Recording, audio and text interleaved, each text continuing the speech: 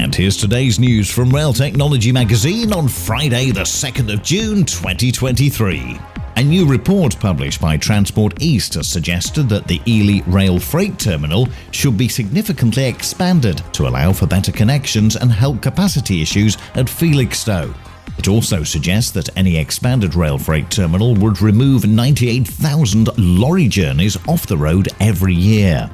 Leaders in Manchester and London have come together to urge the government to work with them on the delivery of HS2. Build it once, build it right is the message in a letter sent to Transport Secretary Mark Harper.